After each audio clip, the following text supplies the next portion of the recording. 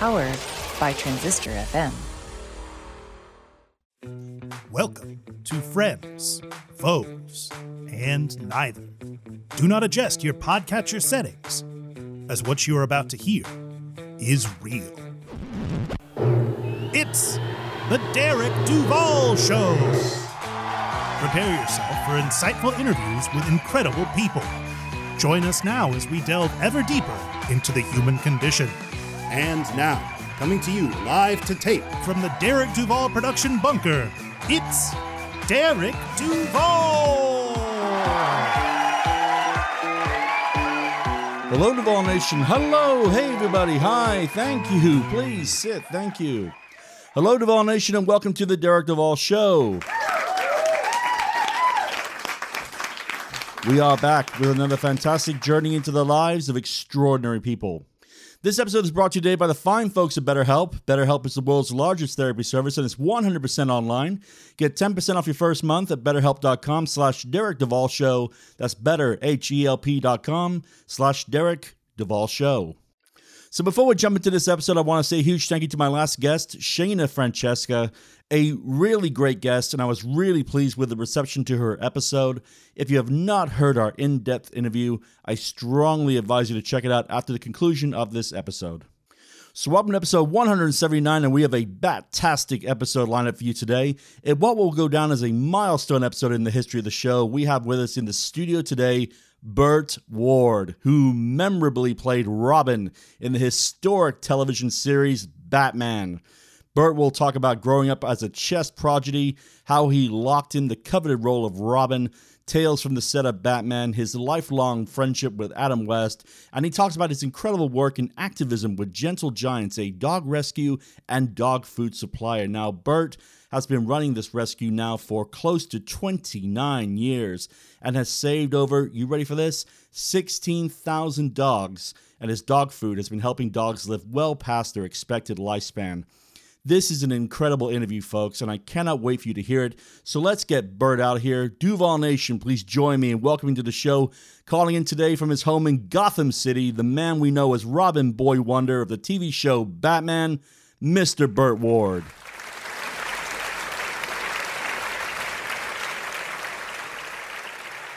Burt, good evening. Welcome to the Derek Duval Show. How is the weather out by you today?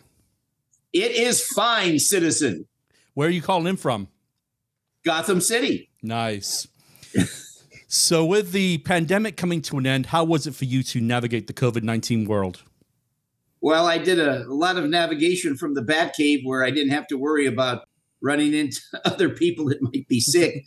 Yeah, my wife and I were very, concerned about that health-wise. We actually found out that there were certain medications you can take to help you prevent getting the COVID thing, the hydroxychloroquine. It worked actually great. We were exposed to it. I think we might have had a super mild case. I mean, such that I don't even think I knew that I had it except for possibly testing on it. And my wife had a very minor case. So we are very fortunate to be incredibly healthy. My mother, at 101 years old, she apparently had gotten it, didn't even know it.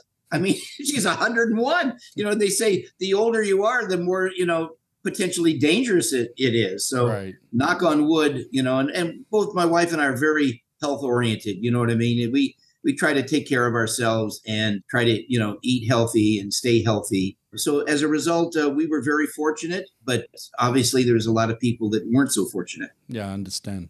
So every journey has a beginning. Where were you born? And what was it like to grow up in post-World War II America? Yes, I was born in Los Angeles, Queen of Angels Hospital, 6th floor. And, it's funny. My father owned a traveling ice show. And my father also believed in an early work ethic. So at age 3, I became the world's youngest professional ice skater in my father's traveling ice show called Rhapsody on Ice, which was the predecessor to Ice Capades, the very famous Ice Capades. Well, before that was my father's show, Rhapsody on Ice. And it's kind of funny because I remember, you can't remember much when you're that young, but I do remember one thing that I never left my mind, and that is I remember the bright lights because we were playing big auditoriums, and the people in the audience are in the dark, and all the bright lights are shown on the ice, and of course ice is highly reflective, so just lots of bright lights. But when they would introduce me, and out came two professional ice skaters, and each one would hold one hand, and they'd kind of skate me around, and everybody said, well, he's still able to stand up. I mean, he's like 3 years old, so they're holding his hand, and they would clap kind of nicely, and then they would let me go, and I would skate around by myself, and people thought that was like, that's impossible. That is impossible. That defies. There's no 3-year-old child that could be skating like that around the. And they said, "Oh, it must be a midget." No, there's not a midget. It was me. But I do have my skates, and to give you an idea how small the skate is, the actual metal part was only 8 inches long, and I think my shoe is about 3 inches long. That's how small my foot was. Skating on ice skates. That's amazing. Now, speaking of skating, you were a very active kid. Football, track, wrestling, taekwondo, but you also itched that intellect with a fondness for chess. What inside you made you such a well-rounded student? I think it was because my parents never told me I had to do something. I was brought up, in the 50s and 60s when, of course, that's a whole different world than today, right? But in those days, kids were kind of like, I won't say irreverent, but you would never say something like, gosh, Dad, you're right. I mean, oh my God, you'd rather be strung out here and stretched out on a stretcher than that. But they always said to me, if you want to make something of yourself, fine. And if you don't, that's fine too. But you're going to be responsible for your own future. And, it kind of like made me think, wow, this is all in my hands. So in elementary school, I'm talking about from first grade up, I was very interested in athletics, and I was voted the best athlete of the school, even when I was in the 6th grade, and it went to the 8th grade. And then in high school, all kinds of wrestling, tennis, golf, but chess also, intellectual things I found very interesting. And I played first board for the Beverly Hills High School, which went on to, we were either first or second in state championships. I don't remember, so long back, but I do remember I loved it. And at the time, my heroes were like Bobby Fischer, I mean, one of the greatest chess players of all time, and Garry Kasparov. I mean, one of the great Russians. And I will never forget the game they played. And I was just so fascinated every single move. And I played it and retraced it and tried to figure out what their psychology was. So anyway, that was a fascinating thing for us. So both intellectual things and physical things were always something that I considered valuable. It's amazing. There was a gentleman I remember when I was in the Navy, and he used to set up 10 chessboards, and he would play 10 individual games. He would just go up and down the aisle, playing each game. It was absolutely a wonder to behold. It truly was. Yeah, well, that is actually a customary when you get. And so I remember I think Bobby Fischer played 20 people at the same time. I mean, and oh, geez, it was just why is it so interesting? Because it makes you think, and it's like anything that you can use your brain to think things through. And I was very fond of reading too. I actually in school started speed reading, I was clocked as world fastest reader. Average reader reads 240 words a minute with 40% comprehension. After like 3.5 years of study, I reached 30,000 words a minute with 90% comprehension, was the equivalent of reading the entire play of Macbeth in 1 minute. Wow. I remember at UCLA, where I went to the University of UCLA and also UCSB for one semester. But at UCLA, I read War and Peace, which was 1,442 pages in 45 minutes. And I got an A essay on the essay final. So I was a really, hardworking student. I studied hard. I like to exercise. I like to play sports. It was just kind of like, but I was kind of a loner too at the same time. And I think maybe that's the reason that I could spend so much time studying and working on athletics. I was just kind of a quiet kid, as I grew up, I had more opportunity to meet people and I've had a really amazing, fantastic, wonderful life. I just wouldn't trade it for anything. What inspired you to give acting a go? I went to Beverly Hills High School, And every major celebrity, I think their kids went to that high school. So, but when I was there, it was like, he had Dean Martin's kids. I remember a famous director named George Seaton. He directed a movie called The Bridges of Toko-Ri. I mean, they're the most famous producers and directors and actors, they went there and grew up, going to Beverly Hills schools or their kids did. As a result, I just found it interesting. And my first opportunity to do something was not as an actor, but to apprentice. I love the idea of learning, okay?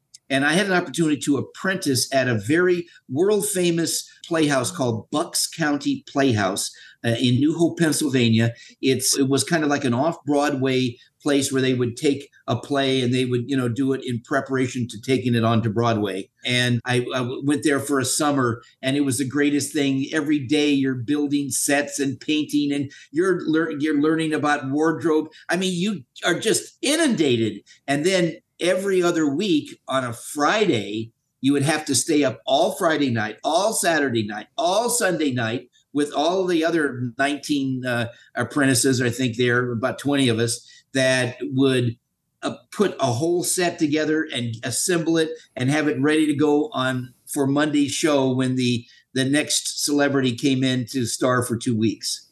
It was fantastic. Oh, and by the way, I'll tell you someone else who was at that at my apprenticing, Rob Reiner. Oh, Rob Reiner. I do know that name. Yeah. And he was there. And because he was kind of a big guy, they always made him the stagehand so he could pull up that curtain, that big, heavy curtain. But I remember that.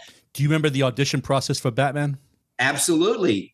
I absolutely remember very detailed my experience in having an opportunity to try out for the part. My father sold his ice show and became very prominent in real estate in Beverly Hills. And he became one of the top 3 real estate agents. And on the weekends, I would go to the open houses and people would come in, hand them brochures and stuff. And a person that came in named Saul David, who produced Von Ryan's Express and all the Our Man Flint pictures, he came in and I got to meet him. And I asked him, I don't know how I had the nerve to do it. I said, could I do a scene for you? And he said, well, I'm here to look at houses, but I guess so.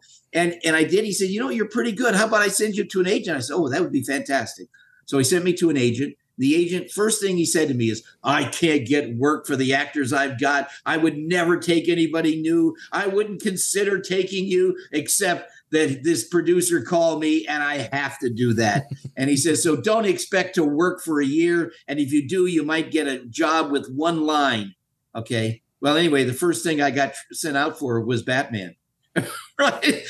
Now, I didn't know what I was sent out for. All I got was a phone call from a secretary in his office, said, Burt? Yeah. And I said, yeah. They said, well, this so-and-so from this office, we have an appointment for you. I said, really? Yeah. You have a chance to try out for something. I said, great. What is it? Well, we don't know what it is, but they're seeing a whole ton of young guys over at 20th Century Fox. So tomorrow we have an appointment, 4:30. You be there, 10201 West Pico Boulevard, and they'll give you a drive-on pass and blah, blah, blah. And so, okay, I showed up. They gave me a drive-on pass. I went they had bungalows there. That was their, instead of just big offices, they had these really kind of cool bungalows.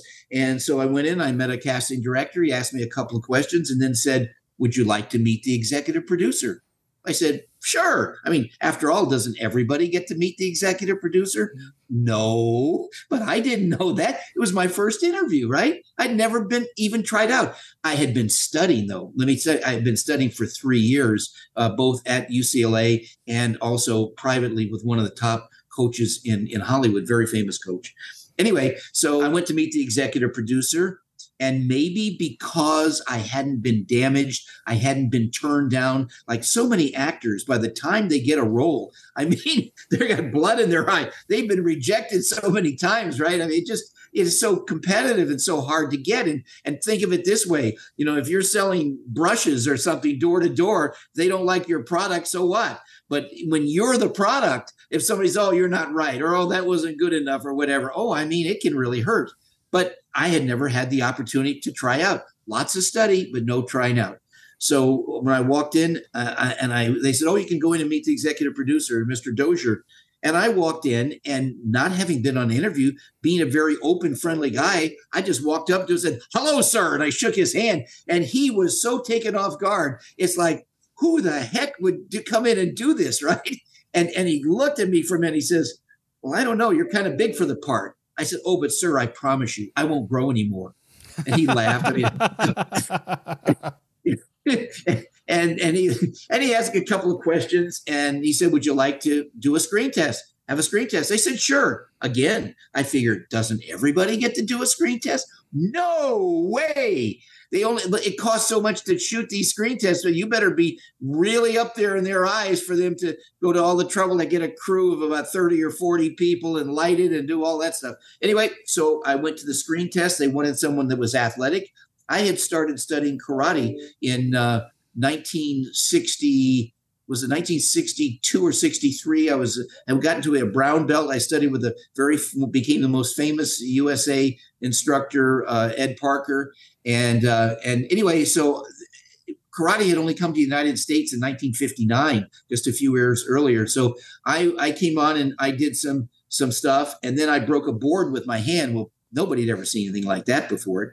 And so then, so I did the physical stuff, and then they said, "Okay, well, we want you to read. Here's a script, a sheet of paper," and it was just a single sheet of paper with these paragraphs on it. Didn't say anything about the show. Just said Bruce and Dick.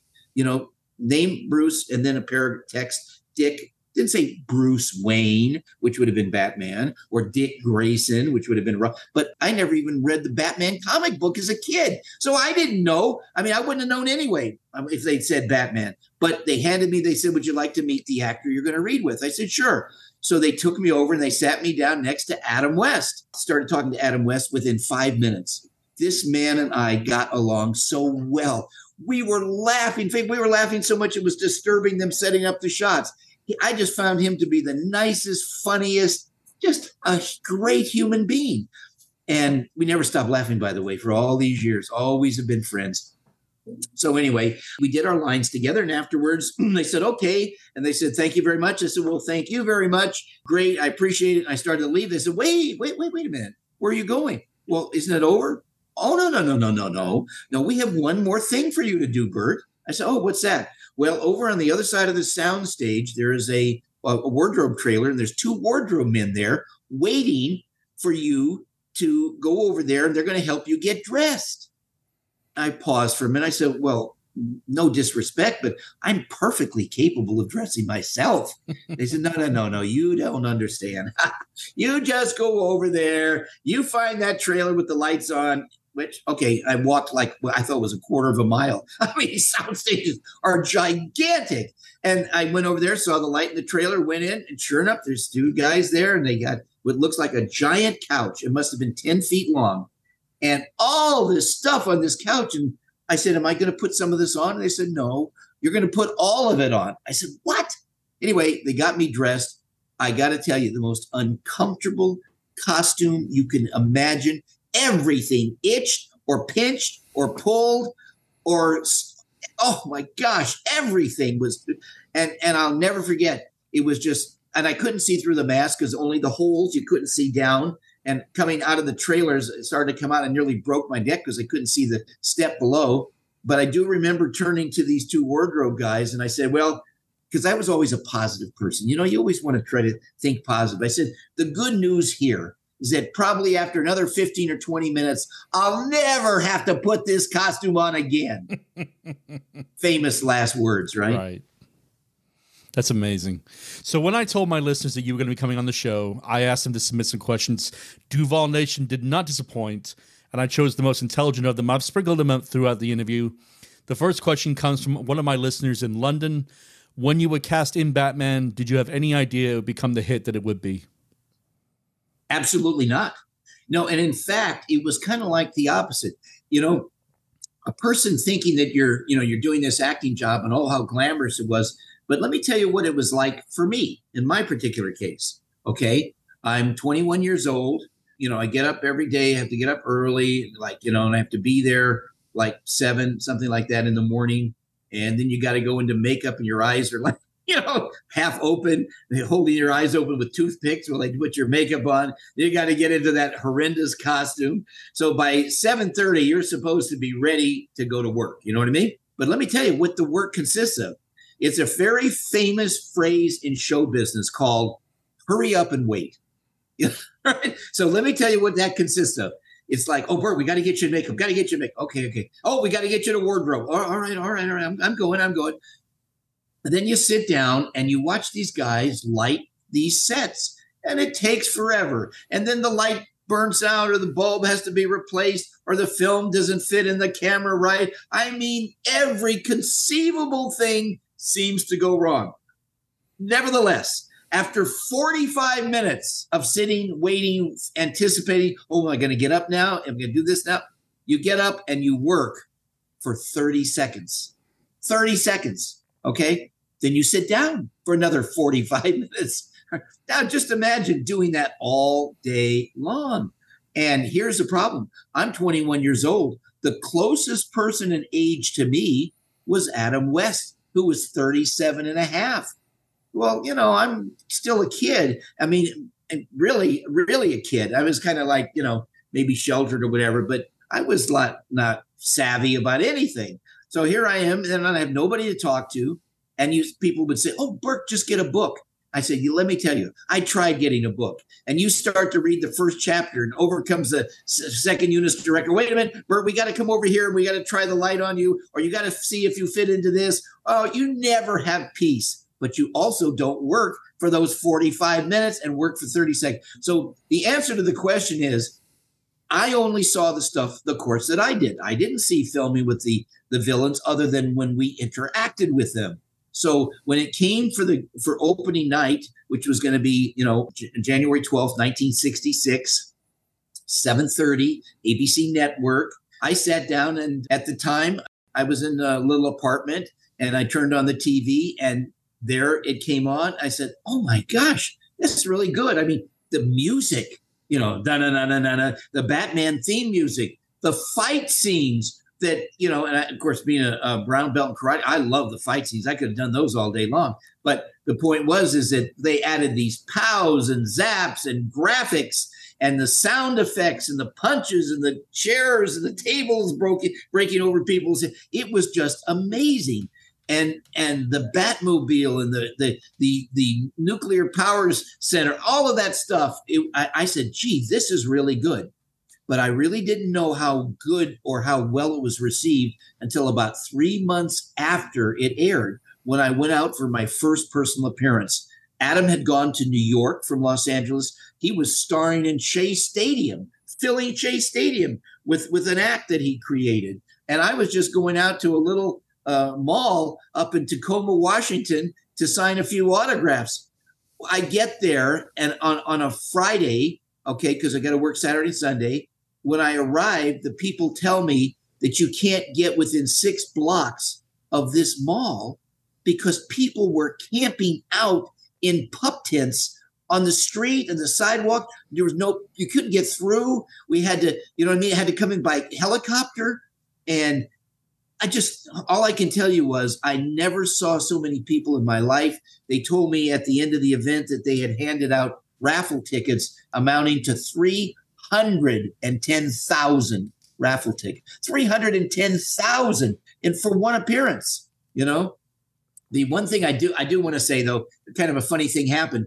I had to dress way away from where I was supposed to sign autographs. Okay. And by the way, I never got to sign any autograph. You don't understand. They had $150,000 of damage from people just crushing. And at that time, people hadn't figured out how to do entrances and exits. So the people in the front that said hello couldn't get out because of the people pushing. It was, oh my gosh, what a mess. Anyway, but I had to walk to where I was signing autographs, and the mall had hired the University of Washington football team, kind of like bodyguards, the first 11 guys, offense and defense, and all these giant guys, right? And we're walking along, and I'll never forget, these 2 elderly ladies were coming the opposite direction. Apparently, they hadn't seen Batman, okay? And they saw me in this Robin costume, and one of them looked to the other and said, huh, damn hippie. I thought I was a hippie or something, oh my gosh. But it was a lot of fun. And once I realized how big it was, then it was like, wow, I guess people really do like it. And I got to tell you, it became number one in the entire world. Actually, not just number one and number two, because we were on twice a week prime time. That's amazing. Just how dangerous was that stunt work for you on that show? The first 6 days of filming, I went to the emergency hospital 4 days in a row. And I had never been to an emergency hospital. I'm not an accident-prone person. I'm a very physical person. But when you have explosions and 2x4s and you're tied down and a 2x4 lands on your nose and breaks your nose, or you get in the Batmobile and these fireworks go off and they tell you can't move because you're supposed to be knocked out. Well, fireworks that go off in the back of the Batmobile, they also come down, don't they? And they're coming down. They burn through my hair into my scalp. They burn through my yellow cape, through the red vest, through the green T-shirt onto my skin. Those were first-degree burns. On my arms, so where I bare arms, I had second-degree burns. On my legs, I mean, it was incredibly painful. In that particular shot, they said, Burt, we're shooting with 10 cameras. This is a one-time shot.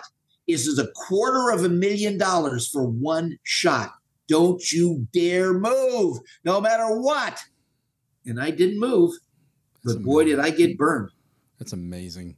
So a fan from Chicago writes in, who was your favorite Catwoman? For me, as a young actor, every week working with these celebrity villains, it was like I was a kid in a candy store. I mean, my gosh, here you got Vincent Price as Egghead. You've got, Cesar Romero as the Joker, Frank Gorshin as the Riddler, and all of I was impressed by everyone. So even with the three Catwomen, I was impressed. Okay, and they were all great, and I was like, I'm in awe. I mean, here I am. The only thing I'd ever seen these people was either on television or in a movie theater. I love to go to the movies. And so for me, I didn't have a favorite in that sense. I would think, though, most people would relate to Julie Newmar because she was the one that had by far the most, screen time, in the multiple episodes that she was in. A very nice lady, very funny lady, very unpredictable lady. Both she and Adam were very unpredictable people. They could just say things like, oh my gosh. And I don't know if I was just a naive kid or what, but for me, all of this was like very new to me. I didn't understand all of this stuff, and I didn't realize you could do these things and say these things and think these things and all that kind of stuff. So do you have a favorite celebrity encounter during the famous walking up the building scenes? There were so many great stars. And the reason that occurred was because so many actors and actresses wanted to be on Batman. There's not near enough parts. No way, because you got a villain, and even the third year when they added 2 villains, that was not near enough. You're talking about hundreds. Everybody Frank Sinatra wanted to be the Joker, but it had been cast as Cesar Romero. So finally, with all the pressure and a lot of the pressure, believe it or not, came from the children of these stars, because they'd say, Mommy or Daddy, can you get on Batman? Oh, that's the coolest show. Oh my gosh. And these stars that got huge amounts of money would call up themselves, not even have their agent call and say, please, I got to be on the show. My child, I'll be a superhero to my child if I get on Batman. So they created these where Batman and Robin are walking up the window, a window opens, and then, out come a famous celebrity for a quick bit. And they were every week now you're adding one celebrity. So that was an extra person. And the first week was Sammy Davis Jr. Then there was like Don Ho. Then it was Jerry Lewis. Then there's so many, Colonel Klink, Lurch, Betty White. Dick Clark. This just endless number of famous, well-known people that were on again, and they were thrilled. Everybody had a good time.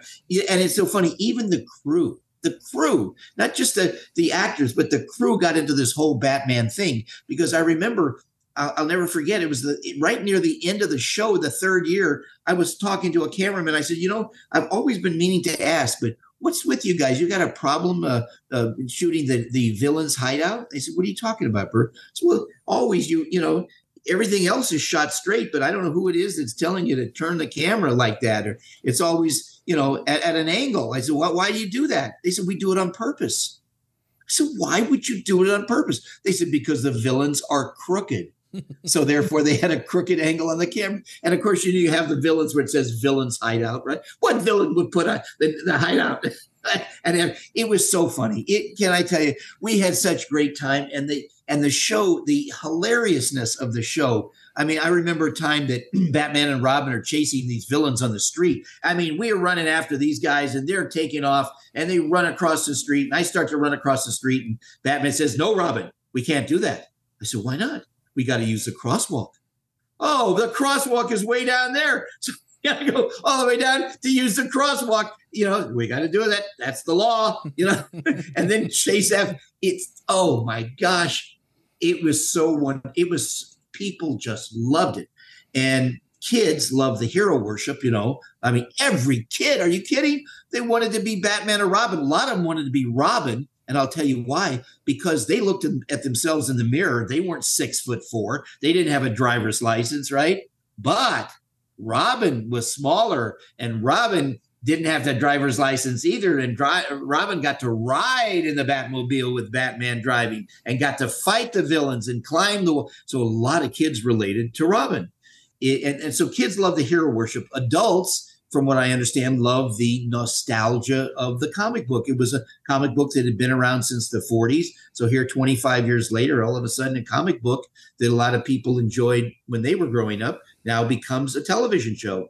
But then there was that very difficult, almost impossible audience to try to get in the 60s. And that's the high schoolers and the college kids. Because in those days, as I mentioned earlier, the kids were very irreverent. But what we did with Batman, Adam and I created suggestive double meanings to the things we said.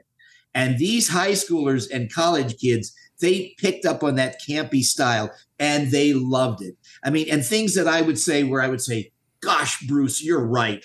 Oh, I mean, they would laugh so hard. They'd never tell their parents that their parents were right about anything, And so anyway, we had an audience that was everybody. And if you think about it, in those days, husbands were at work. Sometimes the wife was at work. Sometimes wife home taking care of the house, and the kids at school. But at the end of the day, everybody gets together back in the household. They have their dinner as a family. And then what do? They go in the living room and turn on the television, and there in living color is Batman. So a lot of the people that became our really big fans were people that saw us on TV as in their living room.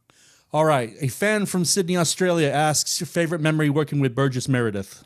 Burgess Meredith. Well, what a great actor. Okay. And he played the Penguin. And it was funny because in his own personal life, he had stopped smoking many years before. Now they made him smoke this very long, kind of glamorous, cigarette holder, which actually made him choke. So but he was really a nice man and such a professional, and oh my gosh, look at the many movies. He became equally as famous in the Rocky films, being Rocky's trainer, but Burgess was a very nice man. We got along very well. He just a fun guy. And I've met his granddaughter at some events, and he was just a great guy. And again, one of these people that's the consummate professional. I mean, always knew their lines, always on time, always like pure business. Mm-hmm. They took their craft with such pride. I mean, in their workmanship. I mean, it's awesome. It's like the true old Hollywood that you would imagine when they had the really great grand stars that were bigger than life. And like the Cesar Romero, very similar situation. They just had an awesome nature. You know what I mean? You could just feel that these people were such great human beings, and they are so proud of their craft, and they took it with such seriousness. And yet, by the way, every one of them loved Batman. They often told me this was their favorite role of everything they'd ever played in their life. And I would say, why is that? They said, because every other role has a limitation. With Batman, they could be as villainous as they wanted to be, and big and broad with a gigantic hysterical laugh and all those kinds of things. A fan from Bixby, Oklahoma asks, do you have a favorite Holy Batman line? I did on the series, I think it was 384 Holies. And then when you count the Batman movie, put over 400. I didn't really have a favorite, but the point of it was they were always supposed to be apropos of the situation that we were in. You see, in other words, it wasn't just saying something that had no context. It had to have context. So in a spaghetti factory, I remember I had a line like, "Holy ravioli, Batman," and stuff like that. So it was always in context. I didn't have a particular favorite, but my gosh, I did hundreds of them. Hundreds. And it's so funny. I see people all the time saying things like "holy smokes" or "holy this" or "holy that." And it's really, over all these years, it's become something that people don't even think about and will say sometimes. It's amazing. So last question about Batman and we'll move on. And that is, where were you when you found out they were no longer going to be making the series? Well, I was at the studio at the time. They said, you see, what happened was this. Remember, it's called show business. Okay. Yes, you have a show, but it's also a business. And Batman was a very expensive show to make. I mean, from what I was told, the studio was losing back in those days in the 60s, $200,000 and $300,000 a week. It's like losing like $5 or $6 million a week. And after 120 episodes, they figured they had enough that they could sell Batman into reruns forever. Now, they don't get as much money when they sell it into reruns, but you have no cost because they've already made the show. So it became a business decision. And it was interesting because NBC wanted to pick it up, but when they found out that the Batcave, which was in 1965, they spent $800,000 to build the Batcave. That's like spending $10 million to build it. But when it was destroyed, and then NBC said, well, we're not going to go risk, an enormous amount of money to build it. We would have gone on with it if it hadn't been. And it's unfortunate because I think Adam and I would have loved to continue. Holy interview, Duval Nation. We're going to go ahead and take a small break right here, but we will be right back with the conclusion of this interview with Burt Ward. May I suggest you take this time to refresh that drink and take some super long deep breaths. That's right. Clouseau style. Out with the bad air, in with the good. Out with the bad air, in with the good. Please give your attention to a few friends of my show, and we will be right back. Are you craving a cinematic thrill? Join Too Many Captains, 4 friends who choose a new release in theaters and look back at an important film that influenced it. Tune in weekly for your ultimate movie fix. We break down everything from the story structure to the budget versus box office and the masterminds behind cinema classics. Think Damien Chazelle, Catherine Bigelow, Alejandro Gonzalez Iñárritu. Close enough. We dish hot takes on A-list stars we all know or mispronounce. Like Ralph Fiennes, Saoirse Ronan, and Chiwetel Ejiofor. You get the gist. Find us at amoviepodcast.com, Apple Podcasts, Google Podcasts, Spotify, and more. Join the fun as 3 fanboys and an ADHD buddy dive into film history. Too Many Captains, your film podcast fix. Hello, Duval Nation. Derek Duval here. Mental health is not only a top priority in my life, but it should be in yours too. As a combat military veteran, I have seen what untreated mental health looks like, which is why I've been using a therapist for well over a decade.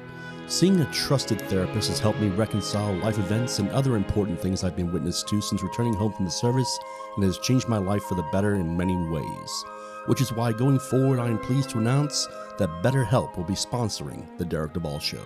BetterHelp is the world's first therapy service, and it's 100% online. With BetterHelp, you can tap into a network of over 30,000 licensed and experienced therapists who can help you with a wide range of issues. To get started, you just answer a few questions about your needs and preferences in therapy. That way, BetterHelp can match you with the right therapist from their network. Then you can talk to your therapist however you feel comfortable, whether it's via text, chat, phone, or video call. You can message your therapist at any time and schedule live sessions when it's convenient for you. If your therapist isn't the right fit for any reason, you can switch to a new therapist at no additional charge. With BetterHelp, you get the same professionalism and quality you can expect from in-office therapy, but with a therapist who is custom-picked for you, more scheduling flexibility, and at a more affordable price. Get 10% off your first month at betterhelp.com/Derek Duvall Show. That's betterhelp.com/Derek Duvall Show. Hi, this is Glenn. And this is Sonia from Echo Valley. And you are listening to The Derek Duvall Show. Here's a song called Faces in the Mirror from our album Anarchy and Alchemy.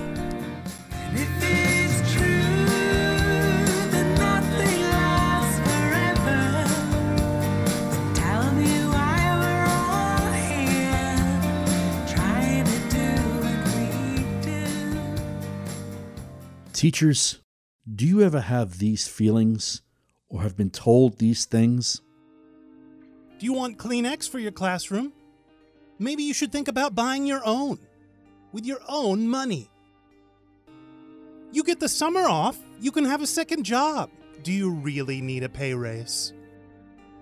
Oh, do you need to use the restroom? Maybe you can do that in the 3 minutes while students are changing classes.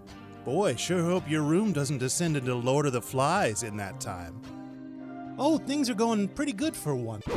Surprise! Budget cuts! Well, you're in luck because we've got a book just for you. Hi, everyone. It's Katie Kinder, educator, speaker, and author of Untold Teaching Truths. I invite you to purchase my book and join this journey as we talk about the wild world of public education. Part memoir, part strategy. It is available on BookBaby, Amazon, or wherever books are sold. Teach on, warriors. We've got this. This is Benjamin Sledge, author of Where Cowards Go to Die. In my award-winning memoir, you'll discover the raw humanity, intricate complexity, and brutal barbarity of those who served in the Iraq and Afghan wars, and the psychological toll it took on modern veterans. You can purchase Where Cowards Go to Die on Amazon, Barnes & Noble, or anywhere major books are sold. Look for me on Facebook, Instagram, and Twitter at Benjamin C. Sledge. Hey, it's Michelle Fabre, and you're listening to The Derek Duvall Show. You can hear my brand new single, I'm All That I Need, on all streaming platforms right now. 'Cause I'm all that I need to get by. Yes, I'm all that I want. I'll tell you why. I'm Agent Scott. And I'm Cam, the provocateur. And together we are the Spy Hards podcast. Every Tuesday we decode the best and the worst of spy cinema to decipher if they make the knock list. That's right, the knock list is the need-to-see official classics of the spy genre. The best of the best, so to speak. Nobody does it better. From Bourne to Bond and Powers to Palmer, you can bet we will cover it. So subscribe now and revel in the audio equivalent of a smooth martini. Just search for Spy Hards, that's SPYHARDS, on all major podcast apps. And let's just hope you find us before we find you.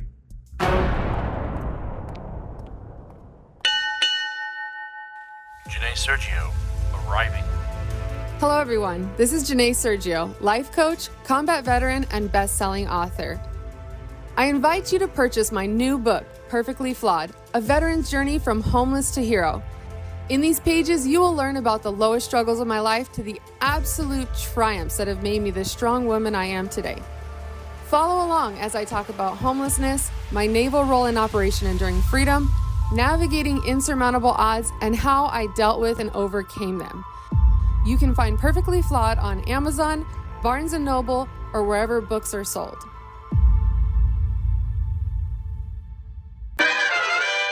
Welcome back to episode 179 of the Derek Duvall Show. Let's get right back to it with the conclusion of our interview with the legend we know as Robin Boy Wonder from the hit television show Batman, Mr. Burt Ward. I want to move on to Gentle Giants. Can you tell us the story of how rescuing one Great Dane led to the creation of this extraordinary operation? Yeah, well, here's what happened. In 1994, my wife and I moved from where we were living near the beach, which is, of course, beautiful. We had our daughter was like 3 years old. And because at the beach here in Southern California, the property is so incredibly valuable that you get usually very small lot. And then you have these houses that go way up. I think we had a 4,000 square foot house on a 2,000 square foot lot. I mean, it was just, because the property is so valuable, but we had all these balconies and we said, these balconies are way up in the air and here you got a little kid, right? Now, I think we need to move inland. Let's get onto a single floor where it's safer to bring up a child. Plus, you just have so little property. I think we had 5 feet around 3 sides of our house and 15 feet in the front. So we said, let's go see if we can get some property and bring up our child where, it's kind of like, where they can grow up with some animals and go outside and play and feel that they're in a fairly safe environment, right? So we found this city, it's called Norco, Norco, means North Corona. It's the last Western town in America where horses have the right of way over cars. When you drive down the street, instead of seeing dotted white lines, you see dotted red, white, and blue lines. I mean, you talk about all Americana. Every commercial building has to have a Western theme. I mean, the building has to be structured like something out of the Old West. Every commercial building has to have a horse tie up in front, and people have every animal you can conceive of here. I mean, where do you go and you see camels going down the street and 800-pound pigs, that they can walk, or emus and just all these ostriches, all these exotic animals, not wild animals, but certainly more than your typical domestic pet. Right. So we came here and we thought it'd be great for our daughter to grow up with a dog. And I had always wanted a Great Dane and my wife had grown up with Irish Wolfhounds. So we just set out to find one or the other. And they were actually very scarce. And in the case of Great Danes, we quickly found out that the reason they were so scarce is that the person who had rescued them, because every rescue has what they call a breed-specific rescue. So there's a Chihuahua rescue, there's a Great Dane rescue, there's a German Shepherd rescue, probably a dozen German Shepherd rescues because they're such a popular breed, but they all have a rescue. Well, whoever was rescuing Great Danes in Southern California herself had died. And now every Great Dane that had to be given up would go to a shelter. And in animal shelters, the dogs are barking because they're frightened behind cages. And who's going to take a big giant dog out of a cage and they're barking, right? People too afraid. So they all got put down.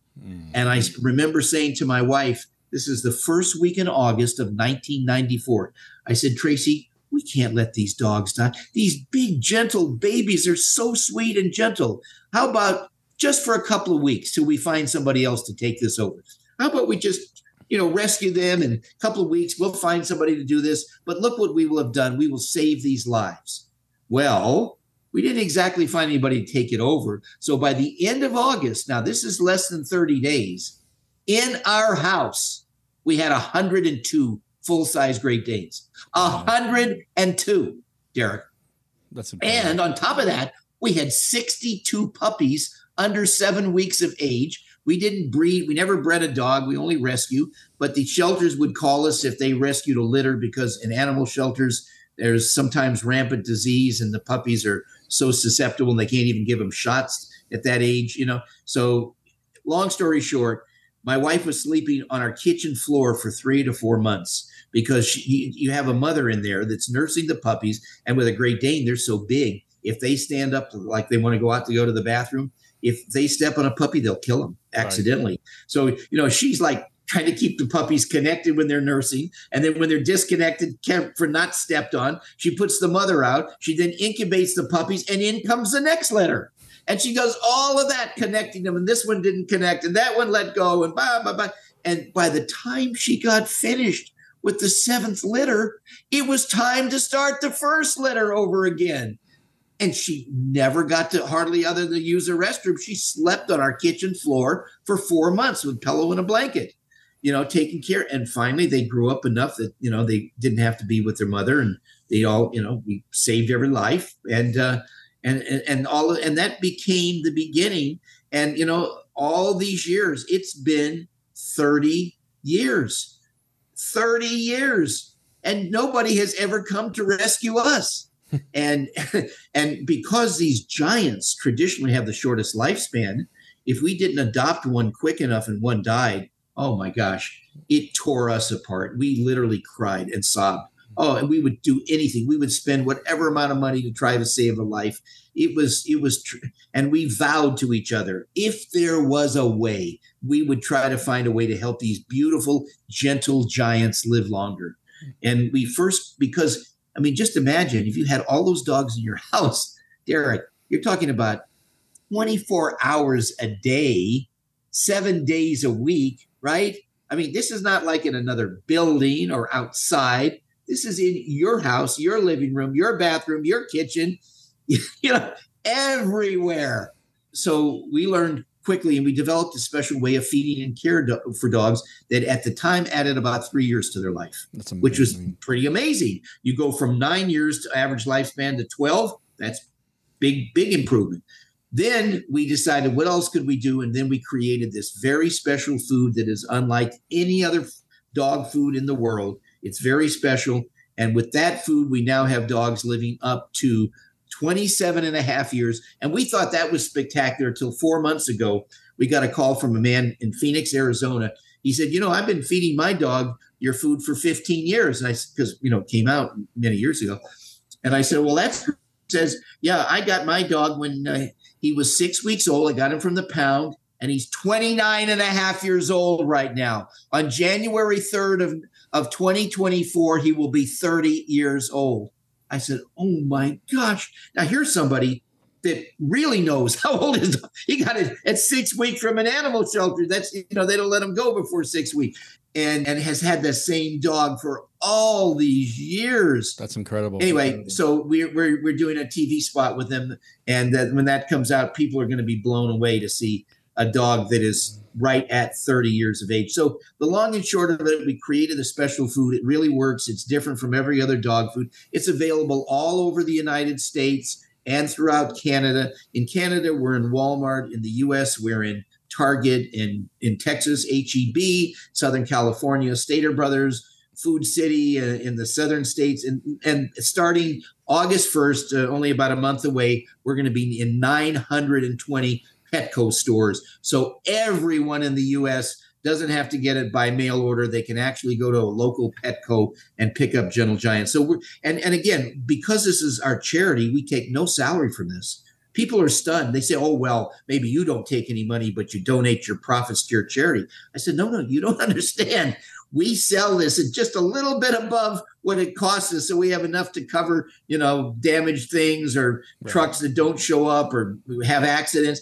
I said, this is not for us to make money. This is our life's work, and people love that. In today's world, look at our economy, Derek. Look at the mess where people can barely afford to feed themselves. Everything is so expensive, and here we can put out what we believe. And by the fact that we're the only ones in the world, to my knowledge, that have dogs living that long, the finest food in the world, and people can get it at an incredibly reasonable price because we're not taking anything from it. Right. It's funny. You've been running this rescue for, I believe, close to 29 years, you said, right? Yeah, August of 1994. So we're going to be about a year away. You're right, 29 years. And you saved over 16,000 dogs.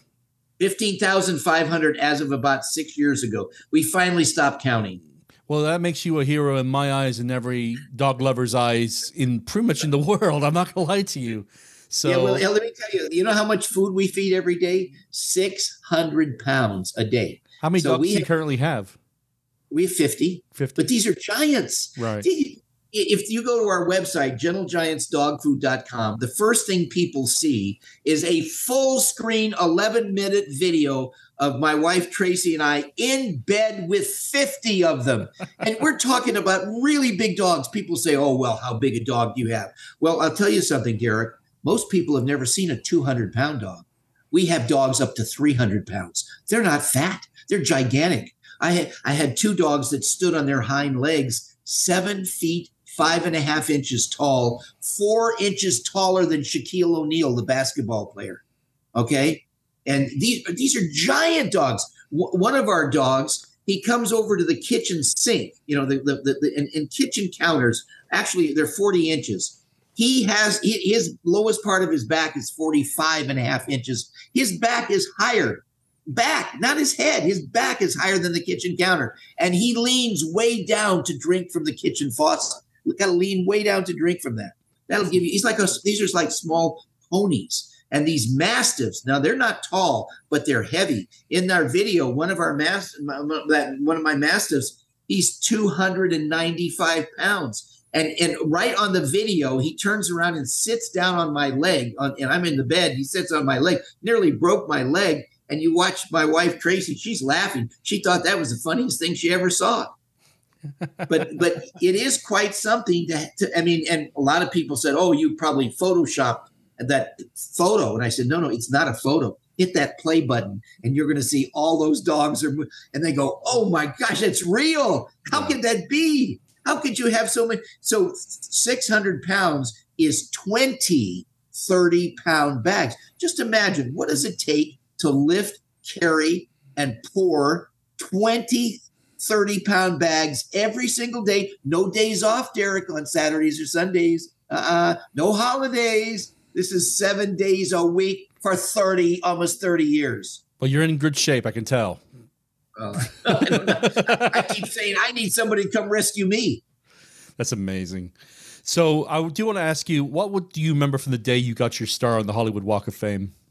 That was a terrific time. I had always hoped that I might have a chance to get that. I finally got it. It only took a little over 50 years. And Derek, let me tell you, I like to think of myself as a patient person. But 50 years, don't you think that is a little bit of a long time? But I was very honored, and the Hollywood Chamber of Commerce were fantastic. What a great honor. I can't tell you how much, and the people that make up the Hollywood Chamber, they're very dedicated. And not every actor gets to be. This is not just about being a celebrity. You have to be a celebrity that does charity work. And, everybody knows us for rescuing dogs and cats. By the way, I told you 15,500 dogs as of about 7 or 8 years ago, but we rescued 350 or 400 cats. And also we rescued horses. At some point we rescued pigs. We not great quantities, but we rescued a sheep. We rescued goat. I mean, if you save lives, then you save lives, right? And so we think life is the most precious commodity in the world. And so we've loved doing this. So that's been something that we do and will continue. And I'll tell you what I look forward to doing is that we've been very fortunate and very successful in our other businesses. And now we're going to start making our own television series and our own films. And on our property, we have a beautiful 5-acre estate. We have 20,000 square feet under roof. And we have a beautiful animation and recording studio with all 3D animation, the best equipment. And now we have our own sound stage, and we're starting to equip our sounds. We can make our own programming, and everything we're going to do is going to be uplifting and positive. And I like to say that my wife and I, we want to leave this planet better off than we found it, Derek. That's really what our goal is. Very noble. Very noble. What was it like to reprise the role of Robin for the animated film Batman Return of the Caped Crusaders? Well, we did 2 features. There were 2 animated features for Warner Brothers. Adam and I did the voices. Very good animation. Adam and I love to work together. It's funny. After the series, and the series is 3 years, 120 episodes. That's no small thing. 6 days to make each one. 120 of them, by the way. But for all these years after, we made appearances a lot of times together, where you go out and have these events. And I mean, we actually hold arena records at some of the biggest arenas in the United States, which you think that has to be a rock group that would hold that record. But like in McCormick Place, Chicago, I think it was 188,000 paid attendance over a weekend, 188,000 people. And then Cobo Hall in Detroit, 170 some odd thousand people. So we worked together a lot. We enjoyed each other's company, even when we were doing Batman. On some weekends when we weren't too exhausted, we'd go out and play tennis together, and sometimes we'd go on a public court. And I'll never forget a couple of times these people would come out and they'd look at us, and here we're just playing tennis, right? We're not wearing our costumes, obviously, but we're playing tennis, and they look close. They look at me and they look at Ed and they go, "Oh my gosh, that's Batman and Robin playing tennis." Oh, and then we couldn't continue to play. "Oh, hey, can we get your autograph? Can we?" "Oh, yeah. All right. Well, thank you very much. We can't do this much longer. We got to finish our game, But we always had a great time. And it's been an amazing, wonderful memory, Derek, that I will treasure. And I've done a lot of other features. And some people say, well, but how about the fact that, Batman was so big for you and you've done other features, but they're not near as the famous. I said, look at it this way. The way I think of life is this. It's like a glass that's full. It can be full with a whole bunch of different projects that you've done, or it can be full based on one gigantic project with some smaller ones. It's still full, right? And that's the way I look at it. I feel very fortunate that I've had an amazing, wonderful, knock on wood, healthy, happy life. And my wife we think alike. We've been together 34 years. We just have the best time together, A fan out of Tulsa, Oklahoma writes in, what do you think of these modern takes on the Batman and Robin characters? Well, that's a good question. Remember, we were a television series. We were on in the 60s, more conservative than today. We were a family show. So our programming was designed and suitable for all ages, from the youngest kids to the oldest seniors. However, after Batman, then the studio decided they were going to go for a theater audience, and that's different than a television audience. Theater audience likes things that are a little edgier, things that are more adult. Mainly the people that go to the theaters are your young adults, teenagers, college kids, and adults. Those are the main ones. The kids go occasionally when they have a kids movie, and yes, there can be wonderful, popular kids movies, but they decided to take a different turn with Batman. They didn't want the comedy or the campy style. They wanted this dark side, the Black Knight, or the Dark Knight, excuse me. That was called The Dark Knight. It was a novel that was written about Batman, and they took a whole different turn. And there's still wonderful programming. Warner Brothers has done an amazing job. Their films are fantastic. They get to some of the talented, greatest actors and actresses, and everything is first class. So it's just different, And when you understand that, different things for a different marketplace, then you'll understand how they go about their designing the shows. How important was it for you to write Boy Wonder, My Life in Tights? Well, I'm not sure the word important was the right word. Let me just say this. I had so many experiences, and I would tell these stories, just to my friends and people, and I run into, and everybody's pounding, "Oh, Burt, you got to write a book. Yeah, I got to write." I said, "Oh, I'm not good at writing a book." "Oh, no. You just tell the story. All you have to do, you have so many things that have happened to you, good, bad, and indifferent. It would be just fantastic. You got to write this." Well, finally, my friends convinced me to do it.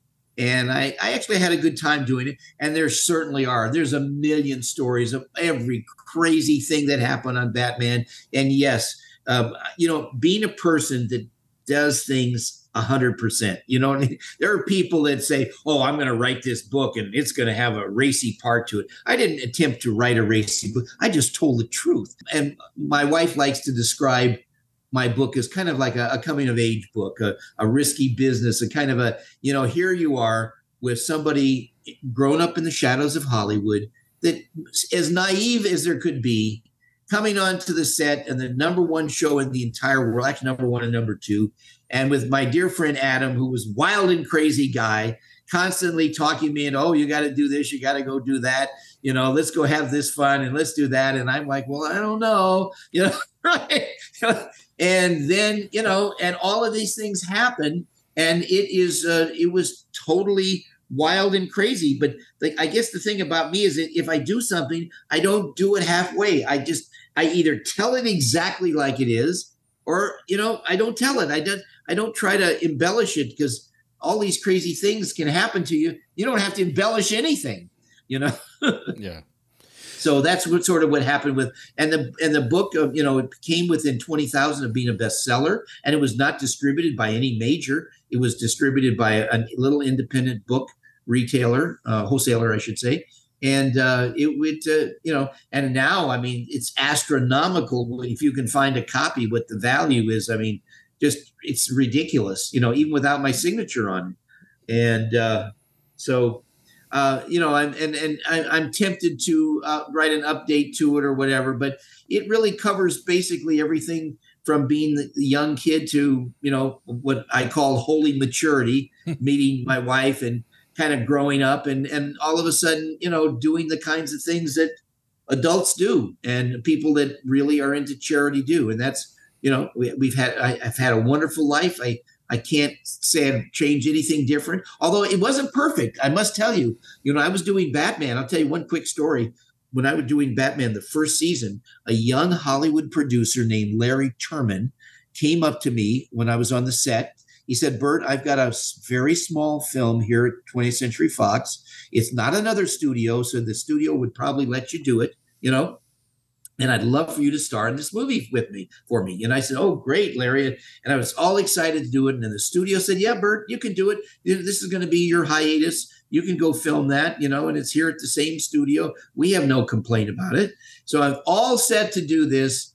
And the network, ABC, finds out about me doing this. And they didn't want me to do it. And here's the reason why. ABC, before of Batman and before Bewitched, was a what do they call it? It was not a broadcast network.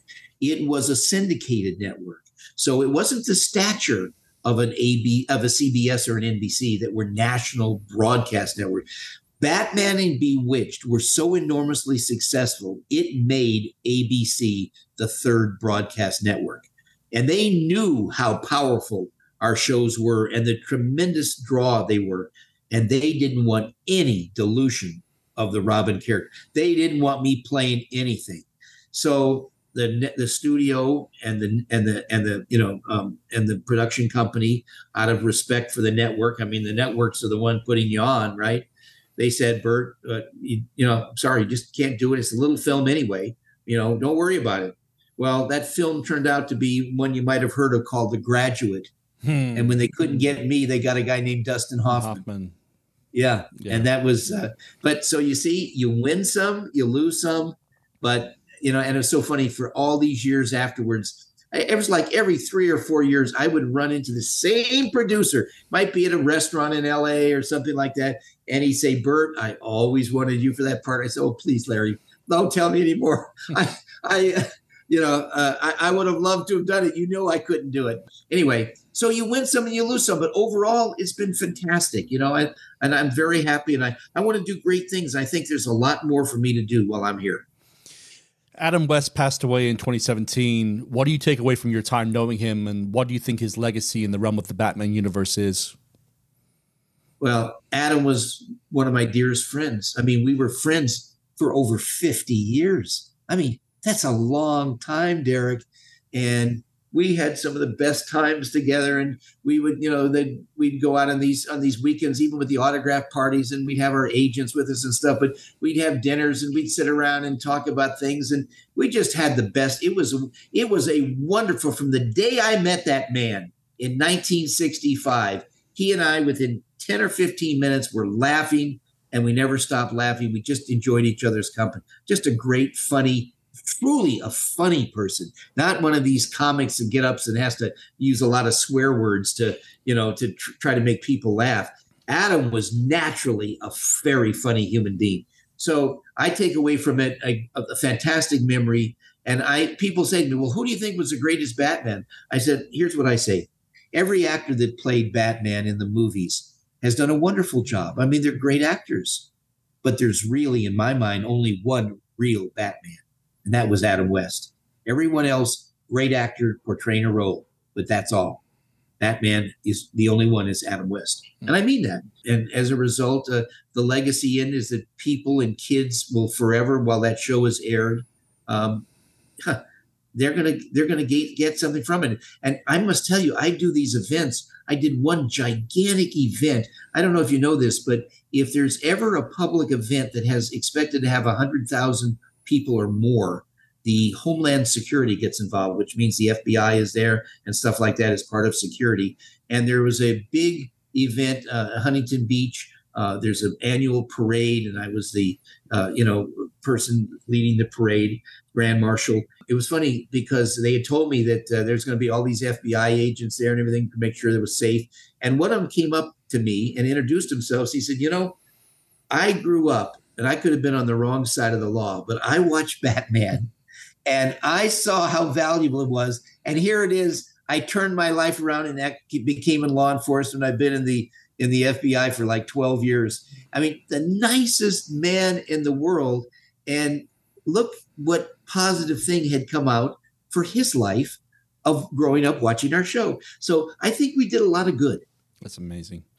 Pierre de Coubertin said the most important thing in life is not the triumph, but the struggle. You get a chance to talk to your younger self. What do you say to him? Well, I don't necessarily say that. Struggles can be painful, you know what I mean? But I do tell people this, and it's a very positive thing. Just remember, the first 100 years are the hardest. After that, it's pretty smooth sailing, right? And don't take life seriously. You don't get out of it alive anyhow. And the best things in life are free, so here I am, good for nothing. And your nearest helping hand is at the end of your arm. And speak when you're angry, and you'll make the best speech you'll ever regret. So those are the words of wisdom that I've lived by for these years. What would be the best way for my listeners to follow your adventures online? Believe it or not, right now, because of our dedication and the growth of this business that even though we don't take any salary from it, it still takes up all of our time, is, believe it or not, to go to our website, which is gentlegiantsdogfood.com. Eventually, there's been such a demand for us to open up where I can have autographed photos available. I don't have that available right now. I've just been working so hard, but there are people that want to send me their lunch boxes from 50 years ago. That I mean, I've seen some of these fans that they bring this to an event, and it looks like a tractor trailer ran over that lunchbox, and that is their treasured lunchbox that they want to see, or a card, like a baseball card, or there's so many people that have things, that memorabilia that means so much to them, and also a lot of people want autographed photos and stuff, and eventually we're going to do that. I told you about, we have our new production company to make films and movies. It's called Superheroes to the Rescue, Inc. So we may put our autograph and memorabilia things through that. And my wife keeps telling me, Burt, you don't realize, I know 10,000 people the first 6 months are going to want an autograph. Oh, nobody's going to want my autograph. Are you kidding? And it is funny because I do get contacts all the time and say, well, yeah, I'm thinking about it, but I've just been so busy doing other things. But I'm going to get around to it because I do want to have, there some people really, it really means a lot to them to have their autograph or signed or their photo signed, or we offer something. So I'm going to get into that probably sometime later this year. I end my interviews with my favorite question. And the question is this: if the entire planet was listening to this broadcast, what would be the one thing you would like to say to the people of Earth? I would say, make every day count. We're only on this planet a very short time. And we're here, I believe, for a purpose. And to me, the greatest thing that you can do is save a life. Whatever it is, an animal, a human, whatever it is, life is the most precious commodity in the world. Beautiful. Burt, you have left your mark on Hollywood history, and to be honest with you, it's a true honor to have such a legend grace the studio with me today. Thank you for coming on the show. This has been truly fantastic. Well, thank you, Derek. I really appreciate the opportunity, and it's great to be able to reach out to people because, when you're busy, and someone like you that has got a wonderful opportunity to reach so many people in so many different avenues, and people that are looking to find something special in life, and now they can be entertained and educated at the same time. So I think you provide a very special service, and I commend you on that. Well, thank you very much. And just like that, Duval Nation, we come to the end of episode 179. After the interview was stopped, Burt spent about 45 minutes explaining the importance and science behind his dog food, and we are making the switch over to it so our dogs can live fuller lives. Give it a go, Duval Nation. You'll be happier than you did. Burt, sir, thanks for talking to me. My life is better for speaking with you, and you are welcome back on this show anytime. Okay, tune again next time as we showcase another extraordinary person. I have a really good one coming up in a few days, so be sure to keep checking your favorite podcast streaming channel for the episode to drop. Also, I think it's fair to ask you, the listener, have you enjoyed this episode, especially this one? I truly hope you have, so please go and hit that subscribe button to keep up to date for when new episodes drop. Also, if you're feeling generous, drop us a review. We love reading what our listeners have to say about us, good or bad. We are still enjoying our partnership with the amazing TeePublic. The Derek Duval Show has a great little store on there, and with everything with our logo on it, including magnets, stickers, and mugs. Plus, we have some really fun t-shirts on there that Mrs. Duval and I added ourselves. So please go to our website, DerekDuvalShow.com, go to the banner on the left that says merch, click that, and you'll be taken to our store on TeePublic. And once again, I want to thank them for being such great partners with the show. On behalf of myself and the entire team here at the Derek Duval Show, I want to say to each and every one of you listening, citizens, just listen to this, smile, and think of a happier time in our lives.